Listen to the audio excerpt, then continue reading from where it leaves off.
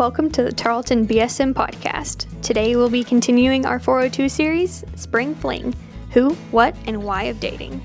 We hope you enjoy this message from staff member Luke Johnson.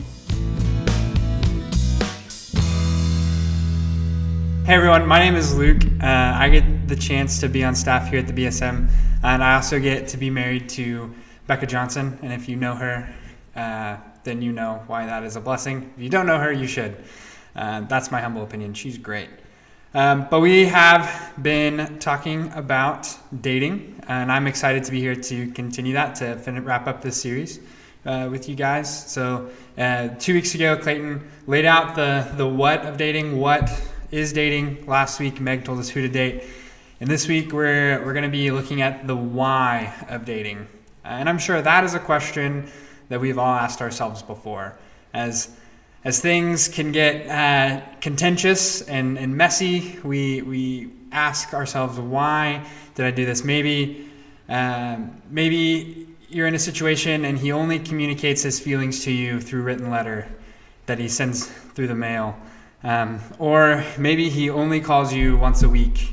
Or maybe it's once next week. I'm not sure. It's up in the air at this point. Or maybe he treats you more like one of the bros than the love of his life.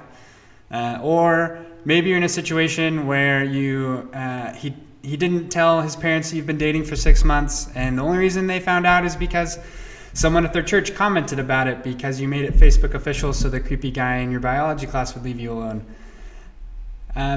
So if you relate to any of those things, you should really talk to my wife, because she relates to all of them, because those are things I've done. So there's my shot of humility for the month.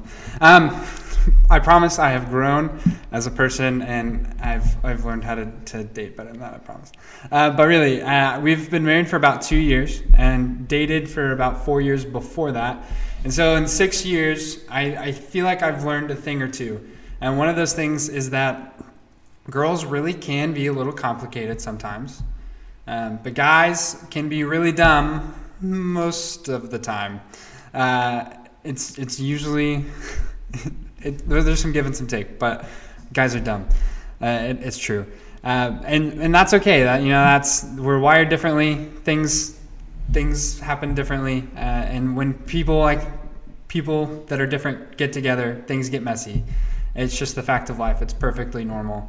But in those moments where you question why all of this confusion is really worth it, it is your purpose that gives you the answer to those things. And it's not just that way with dating either. It's really the same with everything in life. For all my friends in OChem right now that just got catapulted into online OChem, you really weren't expecting that. But the reason you suffer through OChem is so that you can become a doctor someday or a veterinarian someday, and you can help people or animals. If you're the reason why we make ourselves work out and eat vegetables is not because we like to do those things, but it's because it's good to be healthy, and those things are required for healthy.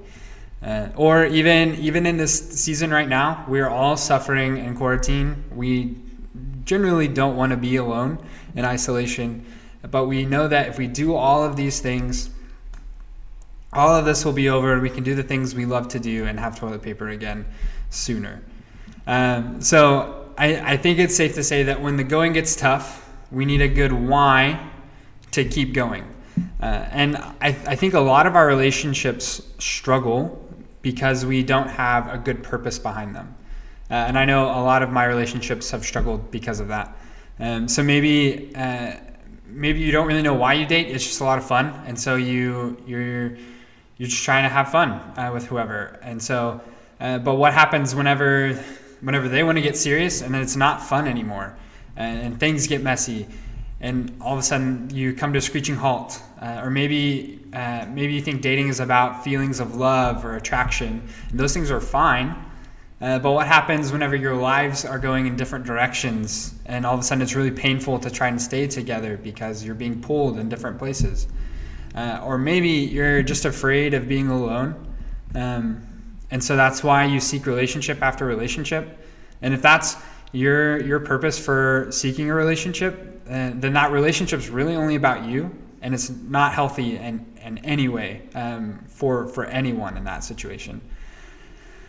So all of these things will have holes in them, and ultimately the purpose won't get us through to the end goal.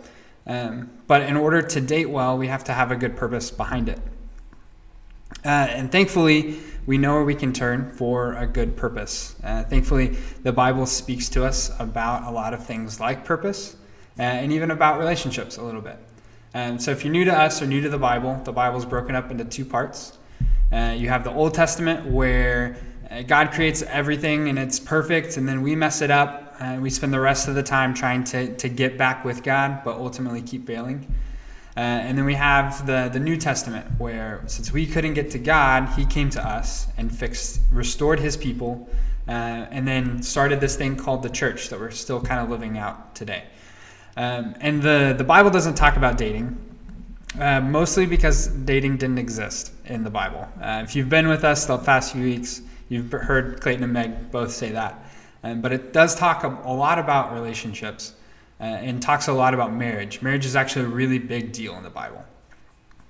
And so as we've heard in the previous weeks, the meaning of dating is meant to point to marriage. Dating is meant to lead to marriage. Fact, the person you're married to, you've dated every time. You don't always marry the person you date, but if you married someone, you dated them. And so dating leads to marriage. But marriage in itself is not the purpose of dating. It is a good purpose, but it even has holes in that, in just pursuing marriage. And so tonight, I want to highlight an even greater purpose of dating, which is kind of our big idea for the night, which is the purpose of dating is to glorify God in every way. Now, I want to take a minute and to define what I mean by glorify God, because I feel like that's one of the big churchy terms that we can throw around pretty flippantly and not really know what it means. So rather than making up my own definition, I turned to someone who's older and wiser and has written a lot more books than I ever will, by the name of John Piper. The way that he defines glorifying God is that to glorify God is to magnify the truth and worth and beauty and greatness of God. And clearly Piper's not a fan of the Oxford comma, but that's okay. But this is the working definition of glorifying God that I want to run with tonight. But even to take it a little further, when you think of magnifying things, a lot of times we think of like a magnifying glass or a microscope. But think more of like a telescope instead. Because what a microscope does is it takes something that's small and makes it look big. But what a telescope does is make something that is big look as big as it really is. And so rather than moving the appearance of size away from reality, it moves things towards reality. And so that's what glorifying God is. It's taking the characteristics or the realities of God and moving them forward so that we can see them as they really are.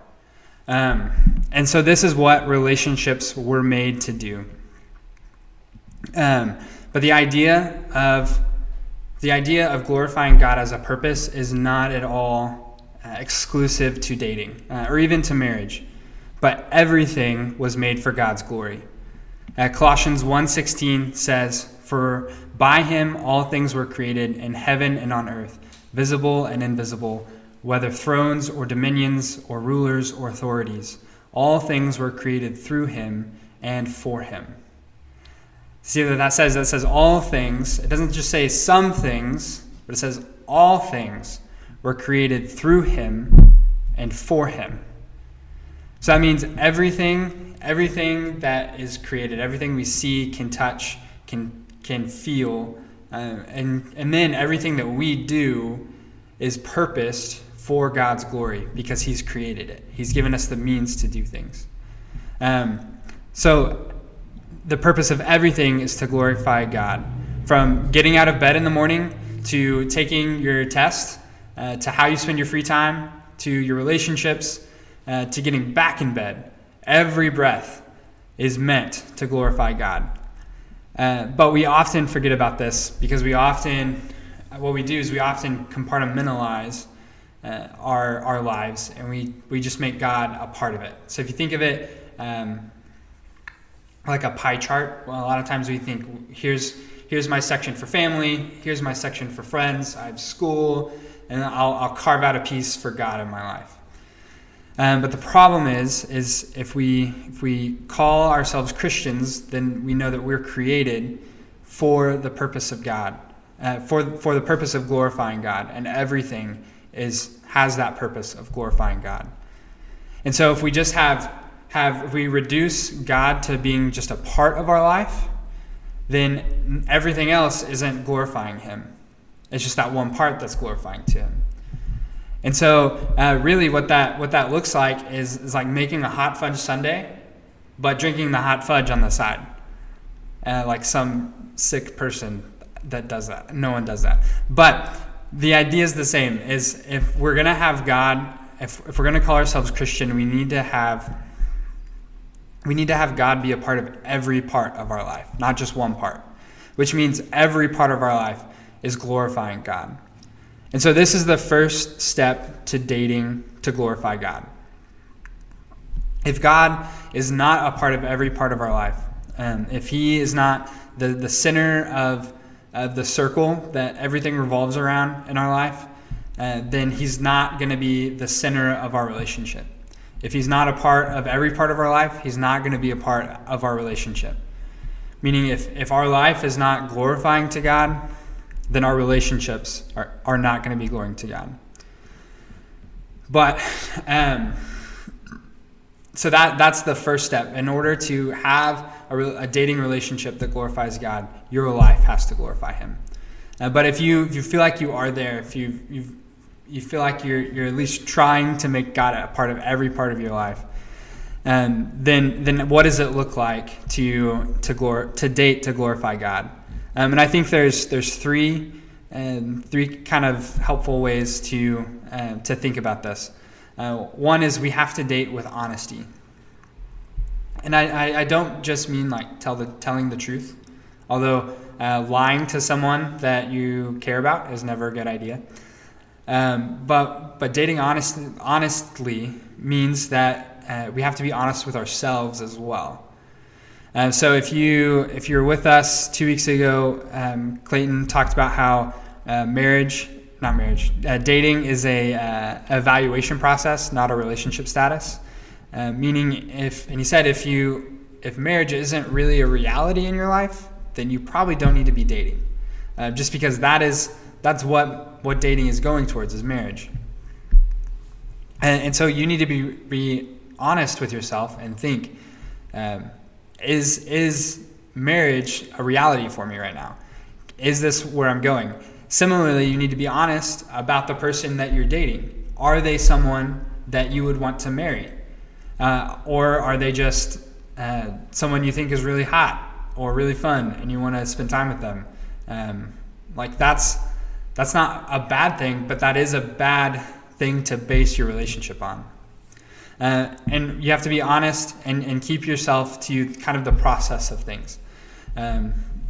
Something Clayton has said a lot, because he stole it from someone else, is that when you think about baseball, there's a process to baseball. There's an order to baseball. You have to run the bases in order. So first you have to have your master, meaning your lives need to be controlled by the same thing. Then you have to have the mission, meaning your lives had to be aiming in the right trajectory, the same trajectory as each other. And then you can focus on the mate part. Then you can look at the things like common interests and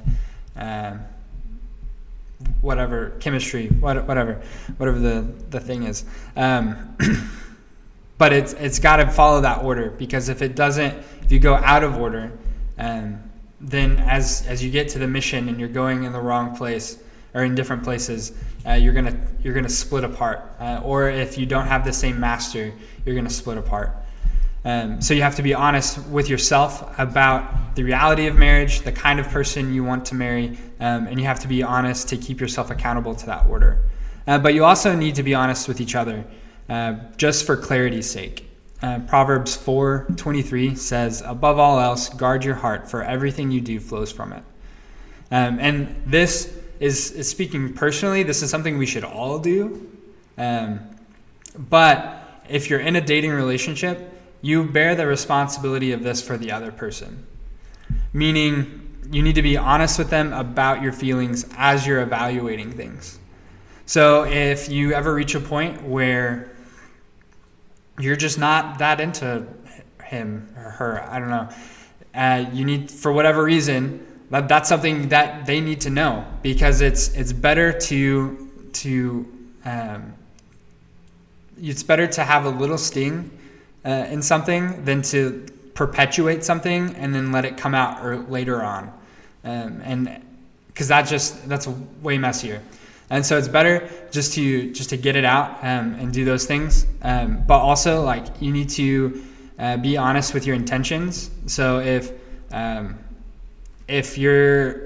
you are in this for the long haul, or if you're still not sure, you're still in that evaluating process, then like those are things that are important to know, because it protects that person's heart. It protects your heart as well in those things. And this is our responsibility to each other in relationship. The next way that is really helpful to date in a way that glorifies God is to date with purity. And yes, I'm talking about not having sex. This is a dating series. You knew it was coming eventually. So here it is. But sex in itself is not a bad thing. I think a lot of times we, especially in modern Christian circles, we can vilify sex. We can make it a villain. But sex is really a gift that God created. Otherwise, it wouldn't be a thing. The problem comes is when we play with it outside of the boundaries that God created. I like a really helpful picture for me is thinking of fire. I'm a bit of a pyrotechnic. And a fire is something that's really good. It produces heat. It's useful. It's a lot of fun. And honestly, it's something you need to survive. But if you take fire outside of the safe boundaries that's created for it, then it'll burn you. It'll burn you, and it'll burn someone else. 1 Corinthians 6:18 says to flee from sexual immorality. For every sin a person commits is outside the body, but the sexually immoral person sins against his own body. Meaning that sexual sin is not something that doesn't, well, all sin has consequences. Our actions have consequences, but sexual sin especially, has consequences against you. It changes who you are. It changes things about you, and it has consequences for the other person as well. And so if we play with like we play with fire outside of boundaries, if we play with sex outside of the boundaries it was created for, then we get hurt and other people get hurt as well. But like I said, there is a purpose for it, but there's also an order to it. There's a process to it. If we keep going on with this fire thing, I recently got into grilling, kind of. My wife and I have a grill, and I have tried to use it recently. I'm not very good at it because I don't really know how to grill. At least my experience with grilling has been like throwing some charcoal on the ground, lighting some lighter fluid on it, burning, and then waiting for it to smolder, and it works. But I have this grill, and I tried it. So I put the charcoal in, lighter fluid, fire makes heat, put the heat with the meat, and you're good to go. But what happened is I found it was really hard to keep a fire going with lighter fluid. And so the purpose that sex and physical attraction, sexual feelings and physical attraction has, is meant to be like lighter fluid for a fire. It's not meant to sustain it. It's just meant to accelerate it. Because again, the end goal of dating is ultimately marriage. That's where dating is pointing to, is marriage. So sexual feelings and physical attraction are meant to get you to that process sooner. But if you just take lighter fluid and throw it on the ground and light it on fire, it's going to burn hot. It's going to burn bright. It's going to be this really cool fireball. But that's going to be it. And then it's going to be gone. But if you want something that will last, if you need something, a healthy fire, you have to start with a base. And so it is with relationships. If you are basing your relationship solely on sexual feelings or physical attraction, it's going to burn hot, it's going to burn bright, it's going to be fun, but then it's going to be gone. And you're going to be left in the cold and the dark. The third thing we need to date to glorify God is to date with community. And the simple fact of it is, I don't like it as much as you don't like it, but we are idiots on our own. Proverbs 18:1 says, "Whoever isolates himself seeks his own desires, but he breaks out against sound judgment." Whoever isolates himself seeks out his own desires, he breaks out against sound judgment. And honesty and purity, dating with those two things, are impossible without outside help of some sort. Now, this doesn't always mean you have to bring your little brother along on as a third wheel. But what this does mean is you need to avoid putting yourself in compromising positions where you're alone. It's a lot harder to cross physical boundaries with your significant other in a booth in Chili's than it is sitting alone in a dark room on a couch watching a movie. And so it's really it's important to have people around you, people that know you both. One, to help keep you accountable in your honesty and purity, but also to help you with that evaluation process. Because friends often see things that we don't see ourselves. A lot of times we get those rose-colored glasses or whatever, and we only see the good things, but our friends are there to point out things that are helpful to know. And so we need to date in public. We need to date with friends, and we should date in community in order to glorify God. So let's wrap this thing up. In order to do that, I think we need to evaluate our lives. If the key to dating to glorify God is to have a life that glorifies God, that's where we have to start. And so as you are leaving this live stream, ask yourselves the question, does your life magnify the truth and the worth and the beauty and the greatness of God? Is your life bringing those realities forward? Or are they diminishing them? Is God a part of every part of your life? Is every part of your life being lived for the glory of God? And as Christians, this is honestly a joy that we are called to in our lives, especially in our relationships.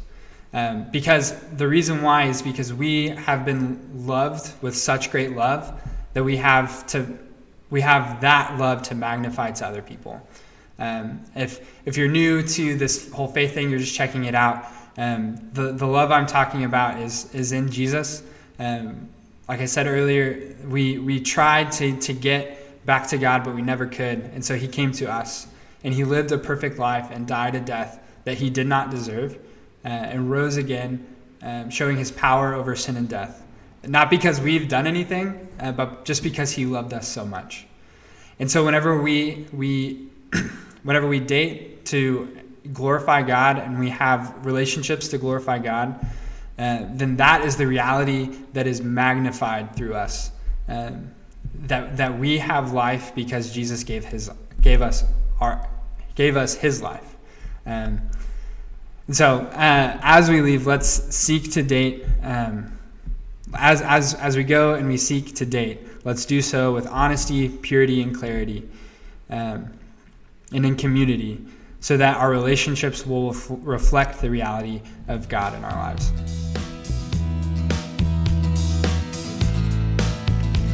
Thank you for listening to the Tarleton BSM podcast. If you enjoyed this podcast, make sure to subscribe. To keep up with everything Tarleton BSM, follow us on Facebook, Twitter and Instagram at TarletonBSM. See you next time.